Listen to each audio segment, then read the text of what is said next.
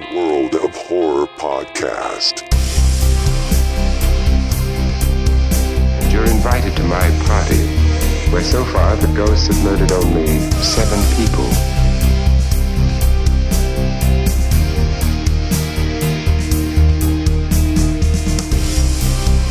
We have painted a bloody picture, but it is only a small part of what actually takes place.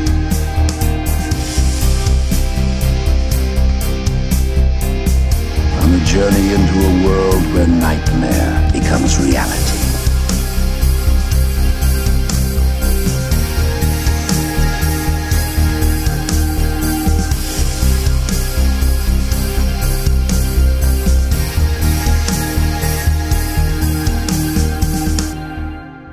Hey Dave, this is our Halloween episode. I'm so excited. I am too, man. Anytime it gets to be this time of year, the weather changes and just the atmosphere outside changes. I feel like people's personality changes, and we're no longer the weird guys watching horror movies. Everybody's doing it. In the mainstream, it seems like horror's kind of made a little comeback because I feel like there's more TV series and stuff like that that are kind of revolved around horror. So I feel like it's almost more like it's cooler now to like horror. I don't know, but See, I was going to say that we were finally the cool kids. Now you're saying everybody's the cool kids because everybody likes horror. yeah, no. What I'm saying, yeah, it's cool to like horror. So we actually liked horror before it was cool. That's right. But yeah, I love this time of year. If I actually had a real house, I would probably decorate the front yard and put lots of scarecrows and stuff like that up. I always love that, like driving through neighborhoods and seeing people decorate. I feel like it's kind of like I don't see it as often nowadays. Do you see people decorating anymore, really? So usually what I see, there's no more like intermediate decorations like in between. I'll see some houses that have the minute decorations that you get from Target, just a basic almost, and it's the same folks who, and bless them too, but it's the same folks who decorate for like every single holiday. It's just like, oh hey, happy 4th of July, happy this, and it's bare minimum. But then there's always like one house that goes all out, and it's like no half-ass, like they have everything out there, but there's so like few far and in between. And so I guess to answer your question is the amount of decorations have definitely lessened, but it seems like there's no one who does any half-ass decorations. You know what I mean? Like some houses back in the day, at least when I remember being a kid, there would be like some houses that had at least one cool thing going on, like, oh, that's awesome. Like you said, scarecrows. There'd be one house that had the scarecrow. There'd be one house that just overdid it with pumpkins. And now it seems to be like there's almost nothing, and then there's one house that does everything. It's like the house you have to see every year.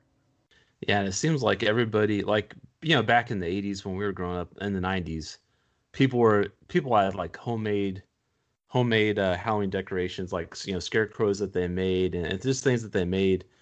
But now you know, at like Target and places like that, they sell these big inflatables. So that's kind of what I see more and more of these big inflatables in people's yards, and they're kind of cool. But there's just something about like something that somebody made, like from a movie that they really liked, or something like that. It was a lot more fun to look at, some like these homemade type scenes or scarecrows and stuff like that, because they would just like use some old like flannel shirts and overalls and like maybe put like a Halloween mask on it and stuff like that. Oh, there's this one prank that I've seen that I love. It's where a house will have a scarecrow sitting on the front porch, like, I don't know, leading up to Halloween. It'll just be like a scarecrow like all this time for all the weeks leading up to Halloween. And on Halloween night, they have somebody dress up as a scarecrow and sit on the front porch. And so when kids come up, they're expecting it to be this fake scarecrow that's been on the porch the whole time.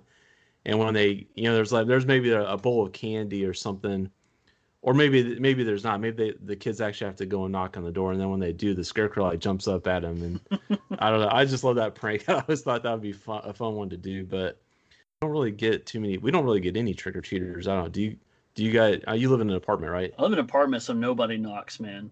And I don't know. I guess if you're gonna go all out, it would be really nice to have the complete experience. But it's crazy with the times, and I think when we growing up, there was just less you can do. And so you kind of just put your all into it. And I think now that we're around that 40 age bracket, you have to put a lot of work into decorating and doing all that. And I think if we had the house, it would just kind of inspire you to do it more. But yeah, man, it's just one of those things where even if I go drive down neighborhoods right now, I would probably only see 2 or 3 porch lights on per street. People just don't seem to be in the spirit anymore. Yeah, and I guess this year it's kind of, with COVID and everything, that kind of throws a damper on things. Could you imagine if a house had did like a COVID theme for Halloween? Oh man. Free COVID test, enter here. Like, oh my, it's like a laboratory looking thing. Well, that'd be hilarious. Yeah, that would be funny. Yeah, with Halloween, it brings back memories for me. It always makes me nostalgic, but also makes me think of one of my favorite actors. He's somebody that's been in one of our favorite horror movies. He's a household name. Do you know who I'm talking about, Dave? You're obviously talking about Lon Chaney. No, guess again. Bela Lugosi. No, try again. Vincent Price. No, I think a little bit more of a contemporary actor. Oh, Johnny Depp. No, I'm talking about Paul Stephen Rudd. That's right. If you haven't guessed by now, we are talking about Halloween 6, The Curse of Michael Myers, or The Curse of Thorn, whichever you prefer.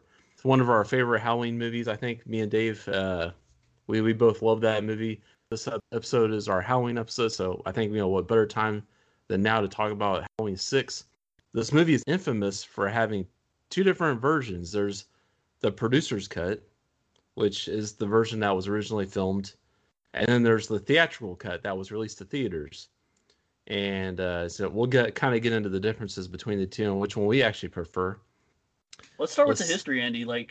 Tell me, which version did you see first? So I actually saw the theatrical cut. I actually went to the theater, and it was like a fall afternoon, because I remember this came out in October, and I went to the theater by myself. This was the first Halloween movie I saw, period, and I saw it in the theaters, and I loved it. I mean, to me, it was scary. I was 95. I was 17 in 95. Okay. So yeah, I was a teenage boy, so this kind of ticked all the boxes. Had scary Michael Myers, had a lot of blood and guts, so, this definitely was my gateway into the Halloween franchise. And this got me to, then after this, I watched all of the other Halloween movies after this. What about you? So I did see the theatrical version first, but I didn't see it in theater. I'm very very jealous that you got to do that. I wish they'd bring this one back, though I'm not so sure that they would. But I remember seeing this movie. I can't remember if it's the VHS I had or seeing it on TV, but I watched them both a lot. And I remember this might have been one of the first Halloween VHS tapes that I had, because the cover was so iconic. But I also remember watching it on TV a lot. Like, they used to loop this thing in the Halloween season on one of those big networks like USA or TBS or whatever. But I remember this Halloween being one of the ones I watched the most. Yeah, for sure. And one of the things that really got me really anticipating its release was because I got the Crow VHS, when that movie came out. And I was watching it, and then how the VHS tapes, they have those trailers before the movie. Oh, yeah. And so I remember the 2 trailers before the Crow was... what was it called? Mother's Boys? It was a movie with Jamie Lee Curtis. Yeah, Mother's Boys, yeah. Yeah, and then the second trailer was for Halloween 6, The Curse of Michael Myers.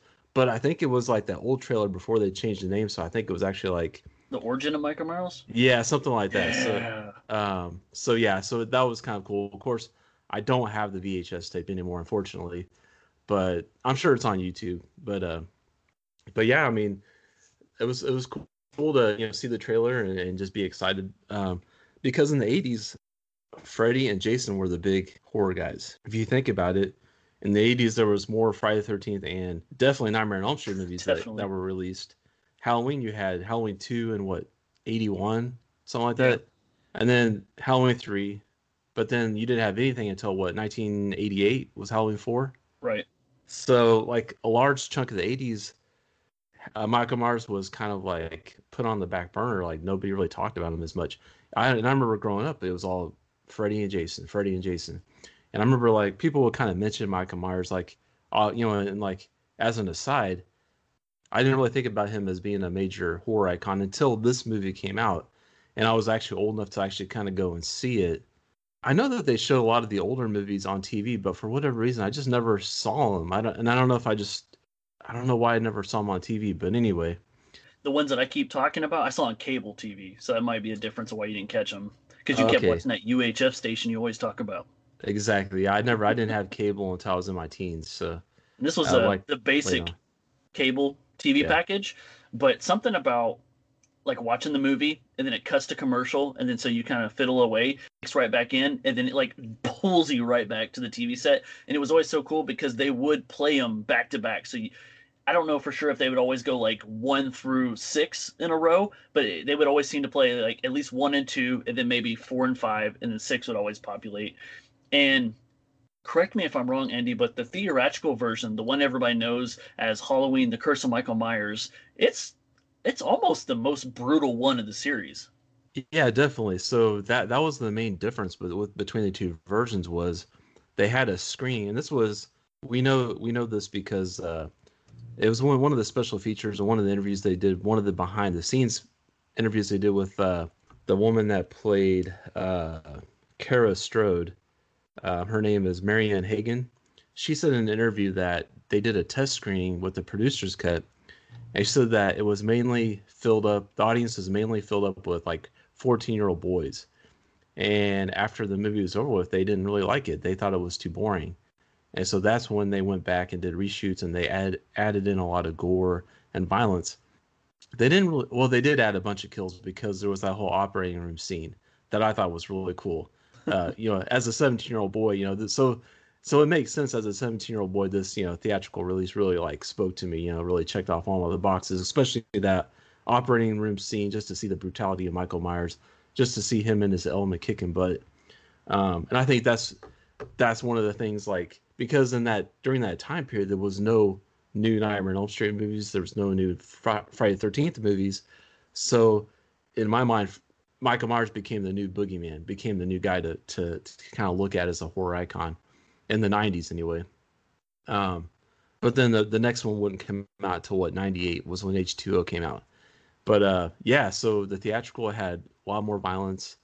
They added a lot more gore to it. They cut out a lot of the dialogue scenes with Donald Pleasance and some of the other characters, so in the producer's cut, there's, it's kind of like the talkie version. They have a lot more conversation, a lot more, probably a lot more depth to the characters, I guess, because you get a lot more explanation of the relationship between Dr. Wynn and Donald Pleasance, those two characters. You get a lot more explanation about why Dr. Wynn approaches Dr. Loomis and why he wants him to come back to Smith's Grove.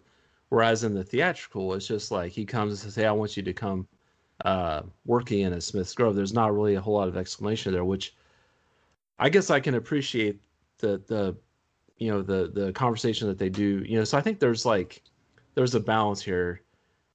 So whenever I saw the producer's cut, I was kind of disappointed because a lot of the gore scenes were left out, were trimmed down, were not there, and but I guess like as a storyline, I could see where the producer's cut makes a lot more sense, just in a linear fashion. But I enjoy the theatrical cut so much better because there's more action. It's just a funner movie experience for me. So one thing that is kind of funny is the name of the movie itself is called Halloween: The Curse of Michael Myers, and that sounds like an awesome and fitting name for the film because, they had Halloween 4, Return of Michael Myers, Halloween 5, Revenge of Michael Myers. So we have 6, The Curse of Michael Myers. But the funny thing is the choice of words is they actually went with that because of all the issues they had. They said that this movie was cursed from the beginning. I also find it crazy that the alternate version is the producer's cut, because you don't hear that very often. You usually hear like, this is the director's cut, or this is the unrated version. Well, this is the unrated producer's cut, in fact. And I don't know, like when you hear something like that, you usually think that it's turned on its head. Like it's the one that's more violent. Like this is the cut. This is the one that they wanted to go with, but it got dumbed down by the MPAA. You know what I mean? And that's not the case at all. Like you said, the producer's cut is a lot less violent and it's more dialogue heavy. It's more story driven, and it just shows the scenes they took out and replaced to amp the carnage of the film. And it's just going to be an interesting conversation because I love both versions of this film so much. And if you do your research on Wikipedia, you will hear about these. I don't know if you read this. I'm sure you did. But there was these bootlegs that came out back in the early 2000s. I had that. Oh yeah, me too. Did you have one? Okay, I had the DVD bootleg. Yeah, me too. That's awesome. I don't think many people did, and because I don't know about you, but I paid a lot for it. Yeah, I know I bought it off eBay, and I can't remember how much I paid for it because it was like back around around the early 2000s when I bought it. So yeah, same dude. I bought mine in 2002, and it cost me $60. And I remember, and it was a lot for me because I was a senior in high school at the time. But I remember it being so crazy because I bought it, and I had already known of the ideas about it because this is back when you used to go to like the HalloweenMovies.com website. Like they had their own Michael Myers website. This is before smartphones, anything like that. So you had to hop on your computer, and they talked about the origin of Michael Myers. And this was so satisfying to me because I remember that trailer that you talk about. I didn't have the Corel VHS, but I had something else. It was probably Dimension Films or something related. It had the same trailer. I remember like, where's that movie? And then I remember the Curse of Michael Myers not being exactly the same. And I remember thinking, oh, they probably just changed some stuff. But Lord and behold, like because people wanted this movie out there, that bootleg came out. And I remember I had printed out, I have it somewhere, I have to find it. I have a booklet that I printed out in 2002 of the pages of the Curse of Thorn, because that's all that I knew as far as the existence of it. But now that this DVD came out, I remember buying it. And dude, I was so excited when it showed up. And I remember my heart sank because it wasn't like the case was so like printed and fit together and the disc was blank. I was like, what the heck is this? That was the first time I realized what bootleg really was. Oh yeah, it was just something that somebody just burned on their computer, and even the video quality was really bad. So grainy. Yeah. Well, I remember, dude, I think was it 2014 or 15, they finally released the producer's cut on Blu-ray or whatever it was, and I remember not jumping at it right away because I thought it was going to be the same grainy video, but turns out that's not the case. It actually looks pretty beautiful. Yeah, I actually bought that Blu-ray, and then I watched the producer's cut, and I wasn't crazy about it, so I sold it. But at the time, it wasn't like now it's out of print and it's going for crazy money. Is it really? Yeah, because I prepping for this episode, I was like, well, I'll just see if I can buy the Blu-ray again, but it's going for, I don't know, like $50 or something crazy like that. Back so I'm up like, to the original bootleg price. Yeah, so it's funny. I'm kind of kicking myself because I sold it. I think I only sold it for like $9 or something. No, you're kicking yourself because you want to sell it now for $50. Yeah, well, yeah. But actually, I was able to buy the digital copy of it on Amazon for like a few bucks, so it wasn't bad. So I just did that.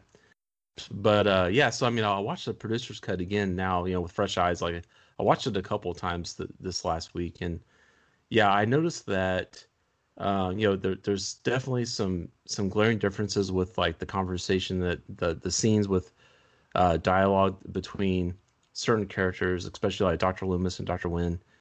And there's a little bit of dialogue that's missing, like between the Strode family, that I think kind of give people a little bit more insight into what was going on within that family. It's kind of, it's really dysfunctional. And it even gives you a little bit of connection with how the brother Tim, Tim Strode. Oh boy. Yeah, Tim. It gives you a little bit more backstory on how Tim knows Barry, the DJ. He says, Barry's my homeboy from Chicago. So, which is really funny too, because whenever Barry shows up, they don't act like homeboys, do they? No, they don't. They don't. Barry's all about Beth, man. Exactly. So, in the theatrical cut, it doesn't really make a difference because you don't really see that that relationship between Barry and Tim at all. So, just so the reason the fact that they cut that out it's not a big deal. But you do see some like dialogue between John and Deborah, like the parents, that kind of like, where John says, "Oh, Kara's not my daughter anymore," kind of stuff like that. And then even when he's at work in his real estate office, he's like looking at a picture of her and taking a drink, like "Happy Halloween, little girl" or something like that. And some people kind of read into that like he may had an unhealthy relationship with his daughter. Like there's something that went on there between him, Yeah, who knows? But they definitely don't have a good relationship. Just with even in the theatrical version, you can see there's some dysfunction there between the two. Can I throw something at you? Yeah, go ahead. It would be weird, but I also got those vibes too. You know, the way that he's either just not proud of her as a dad, right? Because she left and now she's back. But what if he did have that relationship and Danny is his son? What if that's an incestual thing that went on and that's why he calls him a bastard? Exactly, and that's some of the fan theories that are floating around out there. I hate that, but gross. Yeah. Say something, man. We didn't start off this episode with asking this, but I mean, it's clear as day. You prefer the theatrical version because of the intensity, right? And also, it's nostalgic for you. Yeah, I think so. I think that's safe to say. I love The Curse of Michael Myers, but I, in fact, prefer the producer's cut. Okay. This is something that, you know how you said a minute ago that you've watched it with fresh eyes? Same thing for me, but watching this from being in high school to just now and looking at it more as a critic rather than a fan, I will always take both these films, but I prefer the producer's cut. And I would love to get in that debate with you because I don't think there's a wrong answer either way. It depends what you're going for when you watch it. And just like when you talked about so many scenes make it for you because of how crazy hardcore they are, and I'm telling you, they definitely are. I like the toned down version because to me, it feels so much like Halloween 1. Oh, okay, yeah, that makes sense. And they use a lot more of that Alan Howarth's score in the producer's cut, so like good. that, that synthesizer type. And I thought in the theatrical that they replaced all that score with like kind of grunge rock or was popular at the time. But there's actually only one song that they put in. It's that Brother Kane song, "Full Shine On," which I don't mind it, but no, they still do incorporate some of the like the original Halloween theme music in here and there, even in the theatrical cut. Hey, so did you know with Marianne Hagen, who plays Kara Strode, she's our final girl, right? She's our main character in this, and you can call Tommy the final girl too. But you know how obviously this movie was produced by the Weinsteins, and we know a lot now that we didn't know then, and they didn't even like her so much so because I guess she wasn't more of a sex appeal character. I loved that about her because she's like screaming reference to Jamie Lee Curtis in the original, like so much so that they both wore like the same thing with the sweaters and the long skirt, the dress down to the ankles and everything, very much of a proper schoolgirl type deal. And so they like even played Laurie's theme with her. Did you catch that? It was beautiful. Yeah, no, I did see a lot of parallels between Kara and Laurie. Like, and you especially see it more in the producer's cut because there's a scene where she's walking through the college campus, and Michael Myers is kind of stalking her through the campus. So I really like those types of scenes. And even towards the end, when she is running, her and Danny are running from Michael Myers. They're running across the street from the Strode house back over to Mrs. Blankenship's house, and she's banging on the door, trying to be let in. That definitely harkens back to that scene in the first Halloween. Dude, I don't know about you, but I was like waiting for her to say, "Tommy, let me in, it's me." Like, he's the one that eventually helps let her in anyway, him and Dr. Loomis. But I was wanting that so bad. Yeah, no, that was cool. I like that. I like those parallels, and I think it goes to show that Daniel Farrens, the writer, he was a big fan of the Halloween franchise. Yeah, and it sucks because I know that he wrote, like, his script that he originally wrote wasn't even the producer's cut. It was like I can't remember now, but it was different. I think they said what the producer's cut is probably about half of his script. Okay. I'd be curious, and the script is probably floating around out there on the internet somewhere, I'm sure. I could go through and read it. I'd be curious to see what that's actually like. I'd like to think it's kind of close to the producer's cut because besides the producer's cut mimicking the original Halloween and really just doing an amazing job of carrying the vibe that the 78 version set, he was able to, like it or not, he was able to fill so many plot holes within the series. Well, yeah, and it even kind of ties back into Halloween 3 too, because you in that one, you have the Celtic, the runes, and all that. Well, you have the Celtic, Conall Cochrane, and the Irish or the Stonehenge type stuff.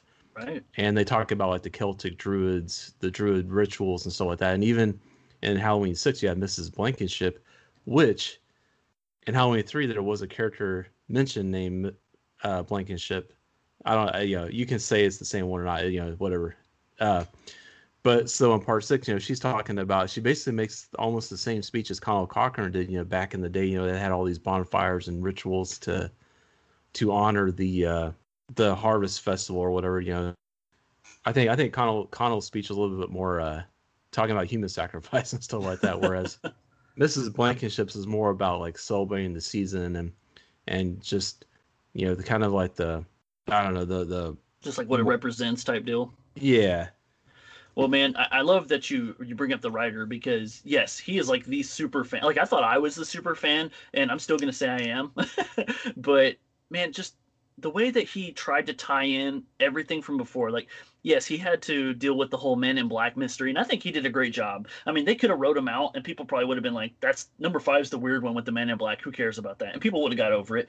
But seeing him in this and revealing that it's a character from the original Halloween, because Dr. Wynn he had a small part in the original 78 Halloween where he's walking out with Loomis, and there's the conversation of you let him out, and he's just like, he talked about learning how to drive. And in this movie, I believe that Michael Myers, yes, he's doing the killings, but I believe he's being carried around, because in this movie, Michael Myers is continuously followed by the Man in Black and the Cult of Thorn, and I see it as them doing his dirty biddings. Like they help him align with kills, and so much so that I believe either the Man in Black is doing the driving in this, because you never physically see Michael Myers' face, or Dr. Wynn is the one who originally taught Michael Myers how to drive, which I love. Yeah, no, I think if it was in the script, or I don't know if it was actually filmed, but I think that was the implication. Like in the script, like Dr. Wynn reveals that he taught Michael how to drive. Perfect. That works for me. Man. Yeah. I think one of the things that I like about in the theatrical cut is the Cult of Thorn. Dr. Wynn and his minions. They think that they can control Michael Myers, and in the end, they really can't. Like he kind of turns on him. I think I really like that twist. I don't know, but because in the producer's cut, they still have kind of total control over Michael all the way till the very end. Whereas, I guess Michael does turn on Dr. Wynn at the very end, and that we see even in the producer's cut. But it's a lot more satisfying in the theatrical cut, I think, because it's a really brutal. Well, in talking about the comparison between the two, we can't leave out one of the biggest things, and that's Jamie Lloyd. I mean, such a big difference with Jamie, and we all know Jamie because she's the main character in Halloween 4 and 5, played by Danielle Harris, who's a Scream Queen now. And unfortunately, they didn't bring Danielle Harris back for 6. Who knows the truth, right? I've heard so many different stories about it. You can read that she wanted to do it so much so that she paid for lawyers to get her the okay to do it with the child labor law so she could spend more time on set. But the price that she paid to be able to do it didn't justify the price she was going to get paid for the film. And they just didn't care. Like, I feel like if this movie was made today, they would have got every single person they could from all the originals. So much so that even Tommy Doyle, right, in this movie, they wanted to bring back Brian Andrews, but he didn't have an agent. They couldn't get a hold of him, so they went with this new guy named Paul Stephen Rudd, right? Your favorite actor. But there's huge differences in how this character is treated. So when you watch the theatrical version, yeah, she's in the first 20 minutes. She's one of the only characters you see, and she's running with her baby that we don't know anything about. We're like, she just had a baby in this weird looking hospital, and Michael Myers is hunting her down, and he is killing people left and right in the most brutal kinds of ways. And dude, tell everybody in the theatrical what happens to Jamie Lloyd.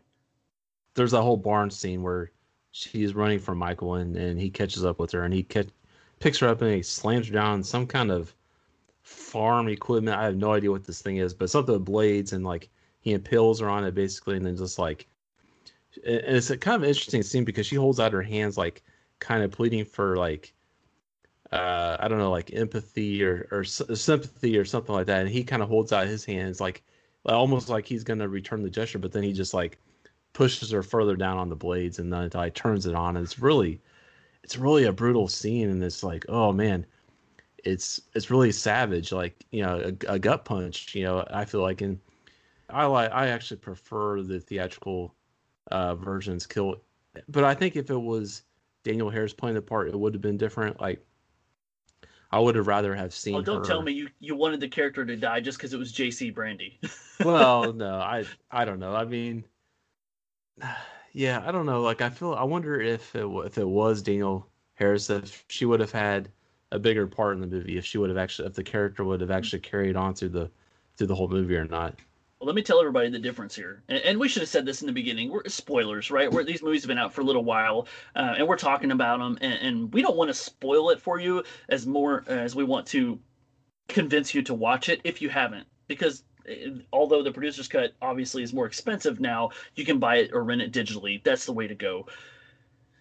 I liked what they did with the producer's cut because it lets her be in the movie longer, but it fills in some plot holes of why certain people are visiting the hospital at certain times. And so the difference in the producer's cut is she just gets stabbed, and you don't even see it. It's almost like below the screen stab, and she falls down, and we assume she's dead, but she's not.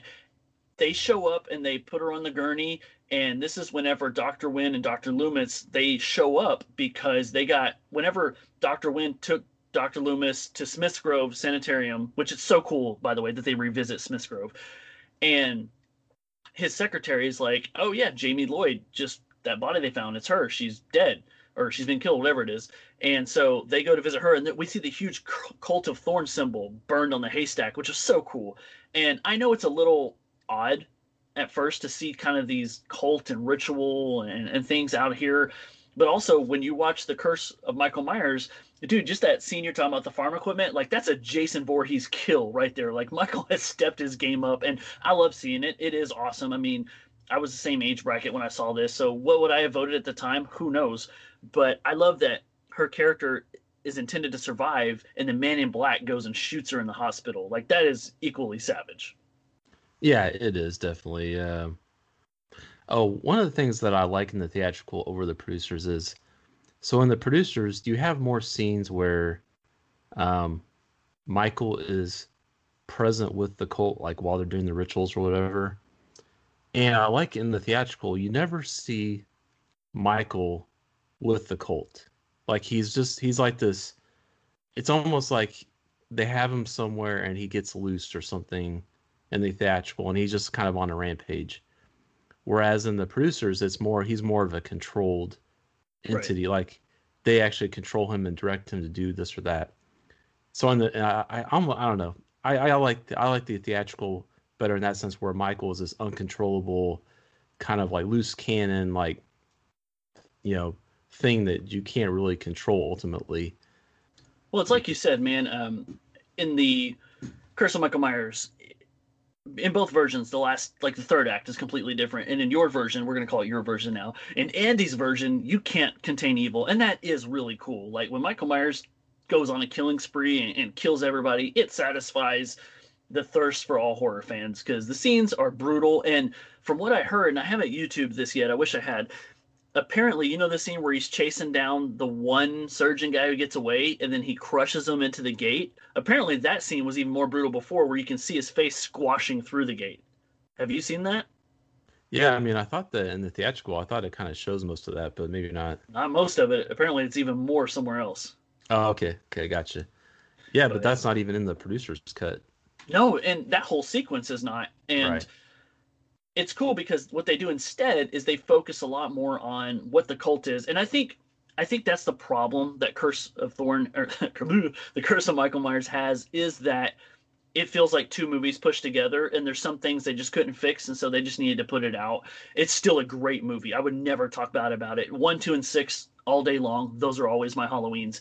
But you will notice if you're somebody who watches The Curse of Michael Myers and you're like, this doesn't make sense to me, do yourself a favor and watch the producer's cut, because though it's not as violent as the other film, it's as violent as Halloween 1, but it definitely pushes the cult storyline so much so that even if you don't like it, it's at least believable and you understand what the heck is going on.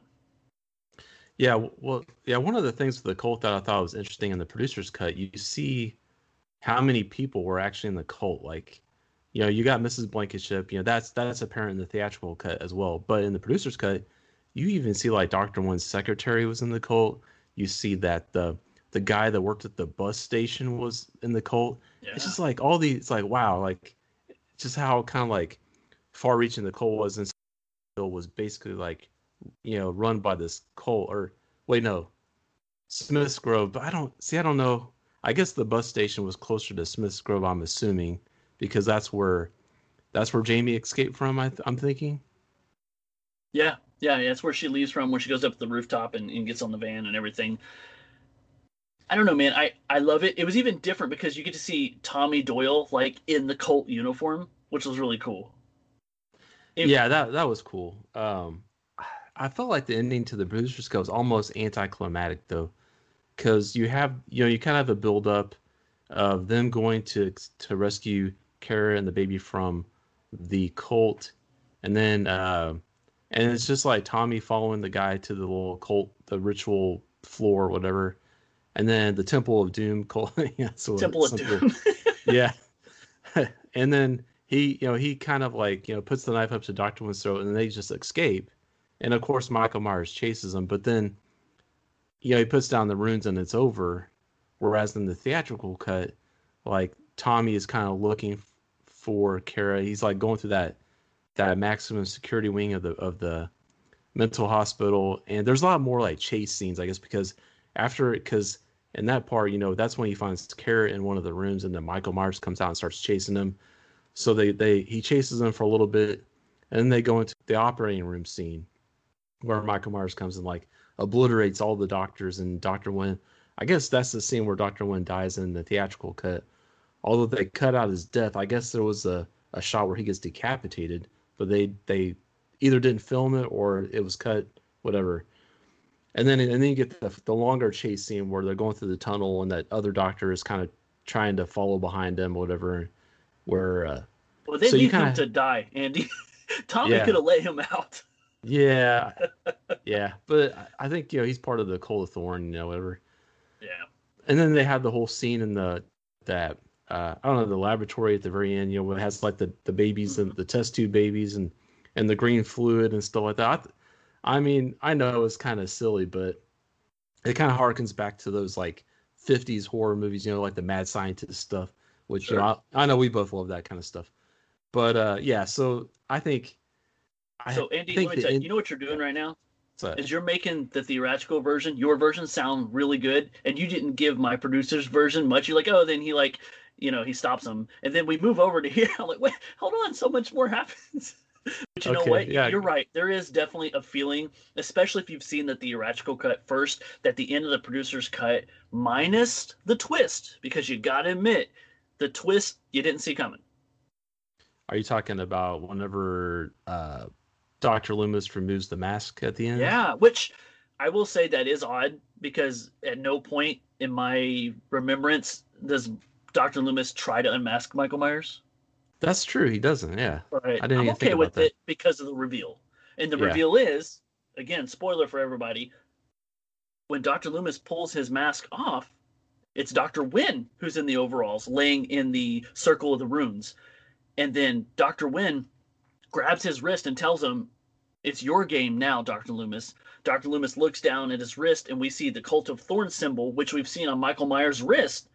It appears on Dr. Loomis. He screams and looks over, and we see in a silhouette shadow that Michael Myers has escaped wearing the Man in Black uniform, and I thought that was really cool. Yeah, it was a cool twist. You gotta give him credit for that. Yeah, so I don't know.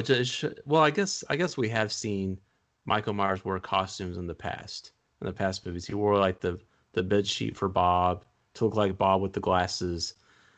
He wore the other Halloween mask to look like the Tina's boyfriend. Was that his name, Michael, too?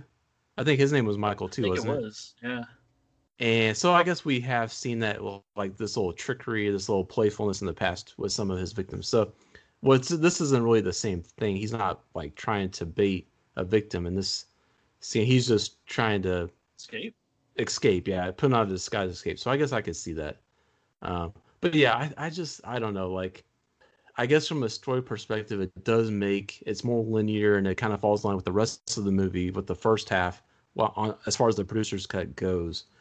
And, I've heard there's a guy that I watch on YouTube. His name is Drum Dums, I think, and he has made a cut incorporating elements from both of the cuts, and he calls it the Blue Myers cut.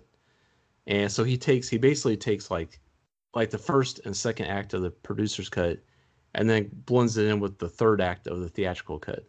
That's interesting. I'll have to check that out. And I don't know if it's like available anywhere, but he talks about it on his YouTube channel that he's kind of actually put it together because he was trying to practice video editing and stuff like that. So he made his own cut, his own preferred cut of the movie, because he actually likes both aspects of both versions. So, you know what? Speaking of actors that could have possibly played roles, so for the part of Beth, Tim's girlfriend, one of the possibilities was Denise Richards. I wouldn't have liked that too much. Really? Beth was awesome, but the reason why they did not go with Denise Richards was because they said she was all boobs. If they were trying to impress those 14-year-old boys, I guess they would have. But because the one sex scene involves Beth. Dude, I love that scene so much. Not because it's an explicit sex scene, but the biggest thing I want to talk about is the nods back to the original Halloween are so crazy in this movie. Like that scene, it reminded me so much of the scene in part 1, and I can't believe I'm drawing a blank, where it's Bob and Linda, thank you. Yeah. Linda. Just so awesome. And I got to say, and I don't like necessarily talking bad about anything, but Tim is like my least favorite character in this movie. He's fine, but he doesn't have a lot to play with in this movie. He's definitely just fodder in this movie, right?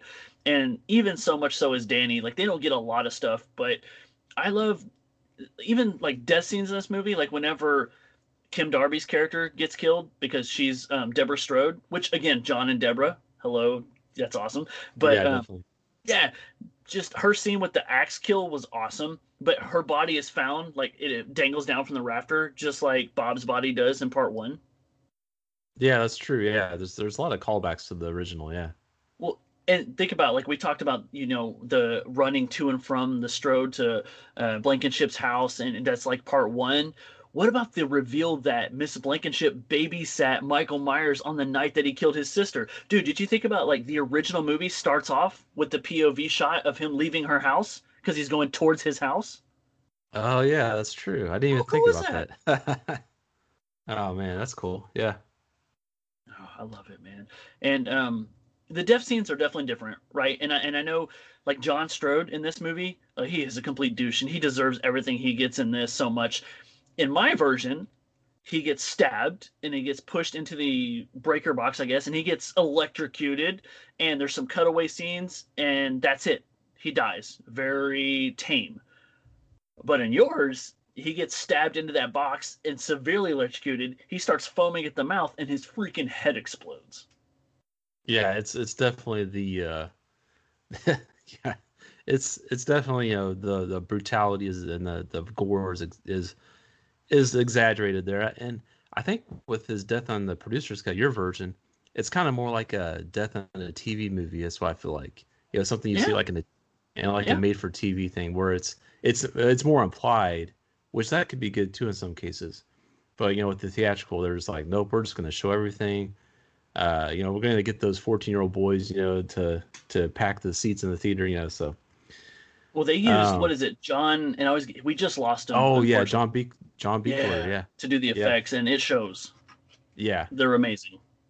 And it's interesting too, like so in the reshoots for the theatrical cut, like they basically reshot the third act. That's the main thing that they did for the theatrical. And so they replaced Michael Myers with a different actor. Like in the first 2 acts, it was George Wilbur was the actor that played Michael Myers. Because he did it in part 4. This is the first time a returning actor played Michael Myers twice. Oh, okay. That's right, yeah. Okay. So awesome. And then in the reshoots for Act 3, it was a different actor. I don't know what his name is, but he was I wrote it down because I was so bitter about it. But his name was Michael Lerner. Oh, okay. I guess he learned to play Michael Myers, huh? Yeah, but he was like a more lean looking Michael Myers, I guess. I don't know. And that does call back to more of the Nick Castle shape, I guess. Yeah. But dude, I mean, just to defend George, I guess he was 54 years old. Oh, okay. And you know how he's kind of like a bigger, like a bulkier, like he kind of had that dad bod, you know? Mhm. It makes sense because in the producer's cut, we find out he is a dad. Exactly. Well, and in the theatrical cut, he does make an appearance in that third act. He is the doctor that's running away down the tunnel from Michael after the operating room scene. So That's George Wilbur. So he does make an appearance. I wonder how I felt about that. You know, they're doing the reshoots, but he's not really Michael Myers, and he actually gets killed by Michael Myers in the theatrical cut. I don't know, man. I think it's bittersweet either way because he's still Michael Myers in that movie. Yeah, so I would say, to kind of wrap things up, just both versions are entertaining. I think the popular opinion is that the producer's cut is better. I think technically it's probably a better version. But as far as like my opinion, I just get more entertainment value out of the theatrical cut. So anyway, that's my verdict. I would like my suggestion to audience or to the listeners, if you somehow haven't seen this movie, I don't know, like, I guess it just depends. Like, I don't know what I would suggest for people to watch first. I would say the theatrical version definitely first, because I feel like you can get more set. Because if you watch the producer's cut, I guess you can't really go wrong. But I know like that's the experience you and I both had, and I think you're able to appreciate the producer's cut for what it is. Whether you prefer it or not, you get more out of it because you see the way that it changed and kind of fixed some of the incoherence of the storyline for Curse. But either way, whichever version you watch first, I think you should definitely watch both of them because you're going to get something big from each one. Yeah, definitely. They both have things to offer. I mean, this podcast is split down the middle. You like one, I like one, we like both. Yeah, like I said, I will go back and watch the producer's cut again, from time to time. I'm not against watching it, but I think if I had to pick one or the other, I would probably pick the theatrical cut to watch. Like if I had one evening to pick one evening to watch one of the versions, I would probably pick the theatrical. But yeah. Oh, one thing I like. What'd you think about Barry Sims? The shock jock DJ. This is something we didn't talk about earlier, but he was kind of an interesting addition to the movie because I think back in the 90s, in that time, you had Howard Stern, and like the shock jock was kind of like the big thing on the radio then. I thought that was interesting. So much so I think they wanted Howard Stern originally to play the role, but he was busy making Private Parts, his movie. Oh, okay, that's what happened. I will say for the producer's cut, another thing that they added in that I thought was good was for that the DJ's kill scene. They actually showed that he got into the wrong van. And the theatrical, it doesn't show it at all. It just shows him get into a van, and you don't know that it's the wrong van. But in the producer's cut, it shows the camera after he gets into the van. The camera pans back to the back of the van, and you see it's actually a van from Smith's Grove Sanitarium. I thought that was a weird cut. Like, why would they have not showed that? Yeah, because it definitely explains it more, like why why Michael Myers was in that van. But either way, I think in both versions, his character is hilarious and is a complete douchebag, and he does have a really awesome kill. Yeah, and then it gets strung up in a tree, and then which I don't think Michael did. I think his people did that. Oh, okay. Yeah, I think that I don't know. I could be wrong because if I'm going back to the original Halloween, he did string up Bob and do some things here, but I don't know. I just don't see Michael climbing a tree. If anybody else knows anything about this movie that we haven't uncovered, whether it's a deleted scene, an extended scene, if there's another version somehow, or if by, I would say, the grace of God, somehow somebody involved with the project ever hears this episode, I would love any more detail because we both love both versions, and I think we would love to uncover as much as possible. So if there's anything else out there, please tag us or send it to us. You can find us both on Twitter. Andy, throw your Twitter handle. Yeah, I'm at Black Cat Podcast. And I'm at Dave_Phantom. You're going to see us doing a whole bunch of stuff on Twitter now that this podcast has been released. We're coming at the world full force with all the horror that we can get. There's probably going to be a lot of Michael Myers push from us. You're definitely going to get the Freddy and Jason stuff here, but anything Boogeyman related, anything Halloween season related, this podcast is horror 24/7 because it's the World of Horror podcast. But we love to interact with you guys. We are part of the SIP network, and so our brothers and maybe sisters in the future, I don't know, are going to be coming on here, and we'll have to get their opinions, and we're interested to know. We haven't talked to them about this episode yet. I want to know which version they prefer because we're going to start a war, Andy. It's going to be Andy's version versus Dave's version. Go. Yeah. No, I mean, it always sparks some good debate because I always see this question pop up on Twitter. People are always like, which version do you prefer, theatrical or producers? Especially, we just had was it the 25th anniversary of this movie? We did just celebrate it, yeah. So I saw a lot of Twitter posts, people asking which version do you prefer? And I think overwhelmingly it was the producer's cut. So if that says anything to you, that just kind of goes to show that is the popular choice.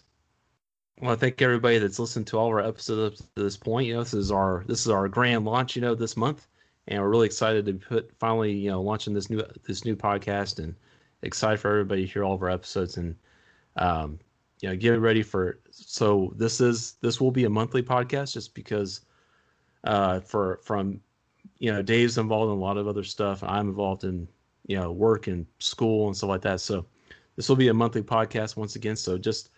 So we're gonna spoil you this month. In October we're giving you 3 episodes, but for November we're gonna have 1 episode, and in that one, just to give you a preview, I will be joined by Jamie from the Fave 5 from Fans podcast, and we're talking about The Devil's Reign from 1975. So that was a great discussion. So you guys should definitely check that out when it comes out. I'll advertise it on social media and all that good stuff. So you got anything else you want to add, Dave? Yeah, man, just want to tell the world again, they heard us before on Black Cat Shadow. We've reunited to do this. I'm so honored to be able to podcast with you, bro, and talk about horror movies. We do it behind the scenes. It's really cool that we can just submit it out to the world, and our other brothers and sisters out there will tune in and check it out. I can't wait to get more guests on here. And if anybody likes this episode, please retweet it, and then if you find us on any of the platforms out there, give us a review. We'd love to hear from you. Yeah, definitely. Yeah, that'll help us out if you review the show, and just give us your honest feedback, because that'll help us make the show even better. So thanks again for checking out, and you're listening to The World of Horror.